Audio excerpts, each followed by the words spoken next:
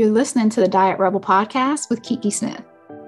If you're a woman who hates the idea of having to choose between loving your body and changing it, then you are a diet rebel and this podcast is for you. In this podcast, we talk about everything from loving your body exactly as it is now to becoming the most fit, lean, and toned you've ever been, no matter how old you are, how many tiny humans you've birthed, or how many times you've lost and regained the same 15 or 50 pounds. Seriously, you don't want to miss it. So grab a snack, preferably protein-based, and sit back and enjoy this episode. I'm just going to put it out there. If you want to lose fat, you have to be in a caloric deficit. If you're eating intuitively, how do you know if you're in a deficit? There's so much confusion around intuitive eating and what it's actually for that we tend to see a lot of questions, but also misinterpretations of what intuitive eating is and when to use it in your journey. The reason why we tend to see this happen a lot is because of the fact that when someone is saying, will intuitive eating work for me? Usually there's something behind that word work. So first and foremost, if you want to know if intuitive eating will work for you, then you want to ask yourself that question.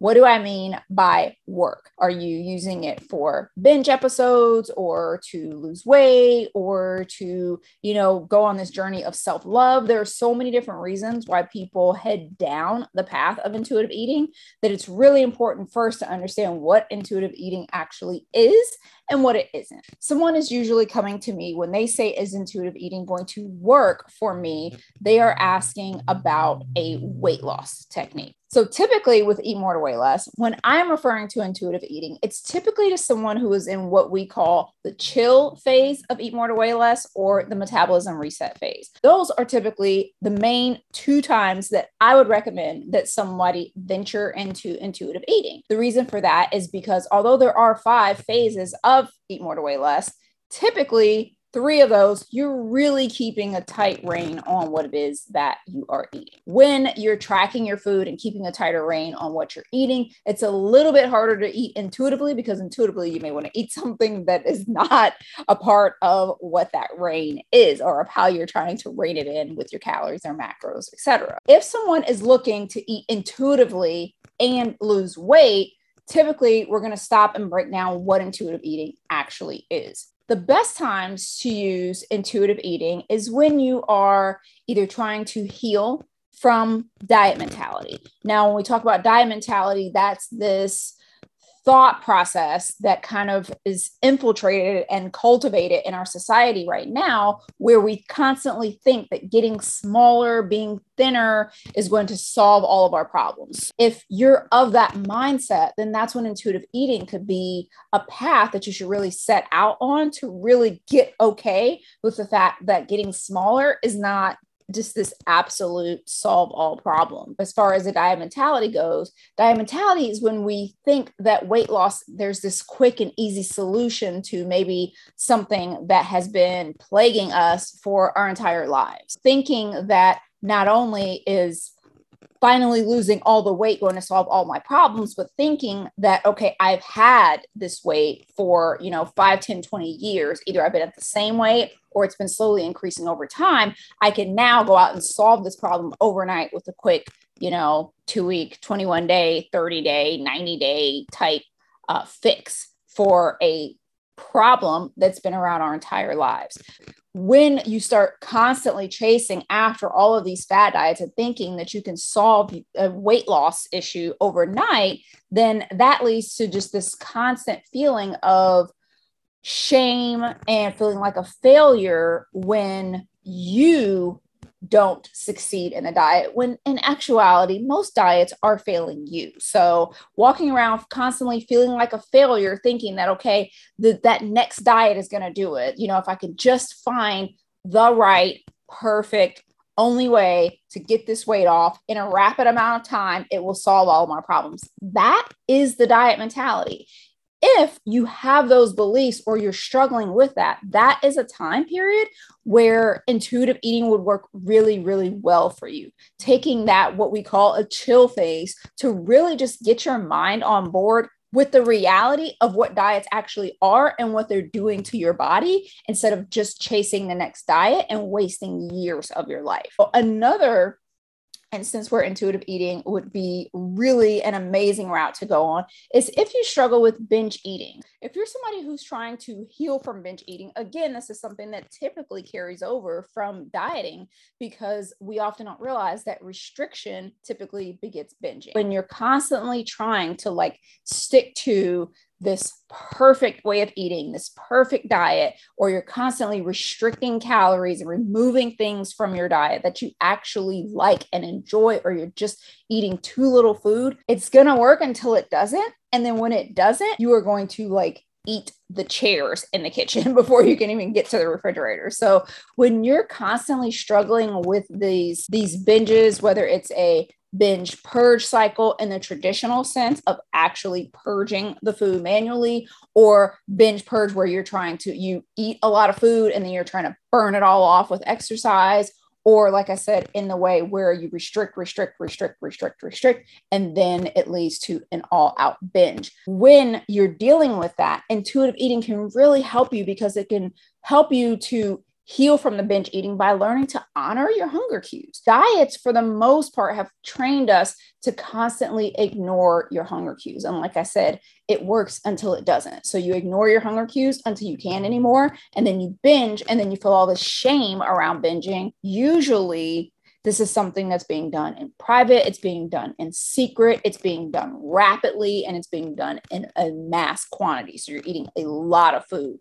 Not only are you eating way more food, but typically you're not honoring your hunger cues that way either. So you go from one extreme of not honoring your hunger cues to the other. You go from dieting and constantly berating yourself for being hungry and trying to ignore the fact that you're hungry, to then going on the flip side of that and ignoring when you're actually full. And because you're just eating, and maybe you're eating so rapidly that either you haven't had enough time for your body to signal that it's full, or you're ignoring it because of the shameful act of it. You're just like, well, while I'm doing it, I need to just keep going with it and get it all in before I punish myself again by restricting. That whole cycle of restricting and then binging, and then typically, because we don't understand that the restriction is what led to the binging, our answer for it is usually to restrict even further, which just perpetuates the cycle. So if you're stuck in that cycle, that's when intuitive eating can help, because that's a big part of it, is learning how to honor your hunger cues. Now, another way that intuitive eating would work and could help someone is to help people to understand that every food serves a purpose. One of the things when it comes to dieting that we don't tend to realize is that we start to slowly categorize food, because we're trying to fit things into a very tight window of opportunity, or a tight amount of calories or points, or whatever the case may be. We start categorizing foods. So the same way that maybe if you're on something like Weight Watchers or WW, as it's called now, you are looking at something that has a lot of points versus a little points. If you are looking at calories, you're looking at something that is high calorie versus low calorie. If you're looking at something with carbs, you're looking at high carbs and low carbs. So constantly swinging in these extremes and looking for high and low, we start to develop this good and bad philosophy about those things. It's something with a high amount of calories or carbs or points or whatever the case may be, fat, that is bad, and something with a lower amount of points, calories, fats, sugar, whatever the demon ingredient is of the year, we look at that as good. When we start to live in this good and bad food mindset, that also puts us in this good and bad position as far as our own behaviors, where we begin to think that we are good when we undereat and we're bad when we overeat. And that's when we start having these words that we're saying to ourselves about, something like having a lot of guilt versus something being guilt-free, or I'm just going to have a cheat day, where you are cheating. When is cheating ever a good thing? Think about it. So when we're starting to have these conversations with ourselves, saying these words to ourselves about cheating, about guilt, about like, I'm just going to like do this and pay for it later or something like that. When we start to notice that we're having those types of conversations with ourselves, again, that feeds back into diet mentality. And that is where intuitive eating can really, really help and work wonders, because of the fact that you begin to cultivate this mindset around the fact that something can be healthy and high calorie, something can be healthy and high fat, something can be good for you and be on the quote unquote bad list simply because of the fact that it's good for you mentally. Some foods, their entire purpose is literally just to light up your taste palette, just to make you like happy or have that comfort of, you know, grandma's apple pie or whatever it is. So some things, like if we're looking for every single food to have this definitive purpose in our lives, we can sometimes miss the forest for the trees, because sometimes that purpose is just happiness in that moment. Sometimes that purpose is just to take a bite and truly savor how something feels versus bypassing taste for the sake of hitting some type of data point. This also means that accepting that healthy and weight loss are not always synonymous. So if you haven't already watched my video about that, make sure that you check that out, because this is also a big part of healing that diet mentality, is understanding that sometimes what is healthy for you, what may keep you at like the perfect epitome of health, may not actually be within the calorie allotment or range that your weight loss agenda has you at. So understanding that those two things are not always one and the same, and that sometimes you can have health just for the sake of having health and it not be attached to weight loss, and vice versa, helps you just have a little bit more clarity versus trying to lump everything together and assuming what the fitness industry is often throwing at us, that just that losing weight is healthy, because sometimes it's not. There are health benefits to losing weight, but there are also health repercussions to getting too lean. Typically, the people that are idealized, you know, that we look at in the media, on magazines, you know, people that are doing like fitness competitions, and then right after the fitness competitions doing photo shoots, and then those photo shoots appearing in our Instagram feed or in magazines, and then we look at that as the epitome of health, because often they're gracing the cover of quote unquote health magazines. When we cannot mentally detach those images from what's actually happening, and understanding that that person, when they took that photo, that may be the leanest that they've ever been all year. They may have been something that they've been working towards for 3, 6, 9 months. And at the peak of that leanness, they were actually the unhealthiest that they had been all that year. Many of these women, when they are finishing fitness competitions, when they are finishing bodybuilding competitions, when they are gracing the cover of these magazines, telling us how to be more healthy, they have exceeded that point of where being lean has benefits. They have surpassed it and are now seeing negative repercussions of it, like not having their period anymore, like losing actual essential body fat that their body needs, dealing with all types of things that are happening internally because they have lost that essential body fat, and they have gotten to a point where they are too lean, but they know that it's just for that photo shoot, and they're going to put back on their essential fat after the fact, and they're going to go off and live happily ever after. But we are going to continue striving for that image that we see on the magazine. When that is something, and if that is something that is just like, what, kind of blowing your mind there, or you feel like, okay, that's a lot to handle, that is a time period where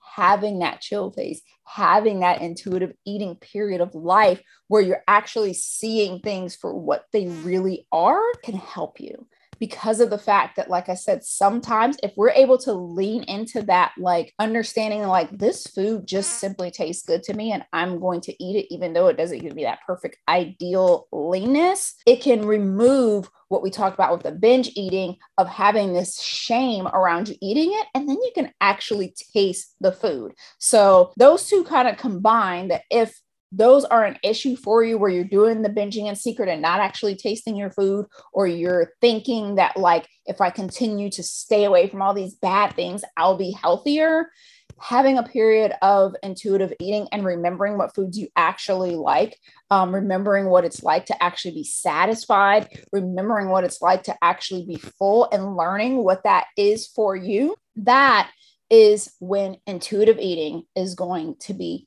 everything for that particular phase of your life, for that learning period of your life. So learning to step away from diet mentality, honor your hunger cues, get away from the good versus bad mentality, like stop policing everything that you or your family or whoever is eating, but also learning to love yourself right where you are. That is one of the biggest things that you can get from having a phase of intuitive eating or a lifestyle of intuitive eating. If that's something that like you feel like you spent your whole life dieting and you're just over it and you just want to get back to enjoying food, enjoying life, being healthy for health's sake, but also learning to love yourself, because that is one of the biggest things that I have experienced as somebody who helps people to reach physique goals all the time, is that it really doesn't matter if you're a size 2 or 22, you can hate yourself and hate your body just the same. When we step away from that thinking that a size will magically make us accept ourselves, then the true healing can start. So even though that's something that all the commercials and all of the hype is kind of telling us that once we get to XYZ size, we will love ourselves again, that is really never going to happen. So if you don't love yourself as you are, it will not magically happen when you get to another size. It's one thing to have a goal for the sake of having a goal, because hey, our brain needs goals and it's fun to just achieve things that you thought you couldn't. But thinking that the goal is going to solve a bigger, deeper problem is when we kind of need to take a step back and do more of the inner work to find out what it is that we're actually seeking. So with all that being said, any of those reasons are amazing, great, highly recommended reasons for going down the path of intuitive eating. And if you're dealing with or trying to heal from any of those things, absolutely intuitive eating, or taking a chill phase, as we call it, will work for you, because that is the work that it is intended to do. And that's a wrap. Thank you so much for joining me for another episode, and make sure you keep in touch. So whether that's through DMs or email, I would love to know what you felt about this episode, or if you have topics that you'd like me to cover in future episodes. You can DM me on Facebook at EM2WL, or over on Instagram at eatmore2wayless, or via email at info@eatmoretowayless.com. If you're completely new to the Eat More to Weigh Less process, you can also grab our quick start guide at eatmoretowayless.com/start. See you next time.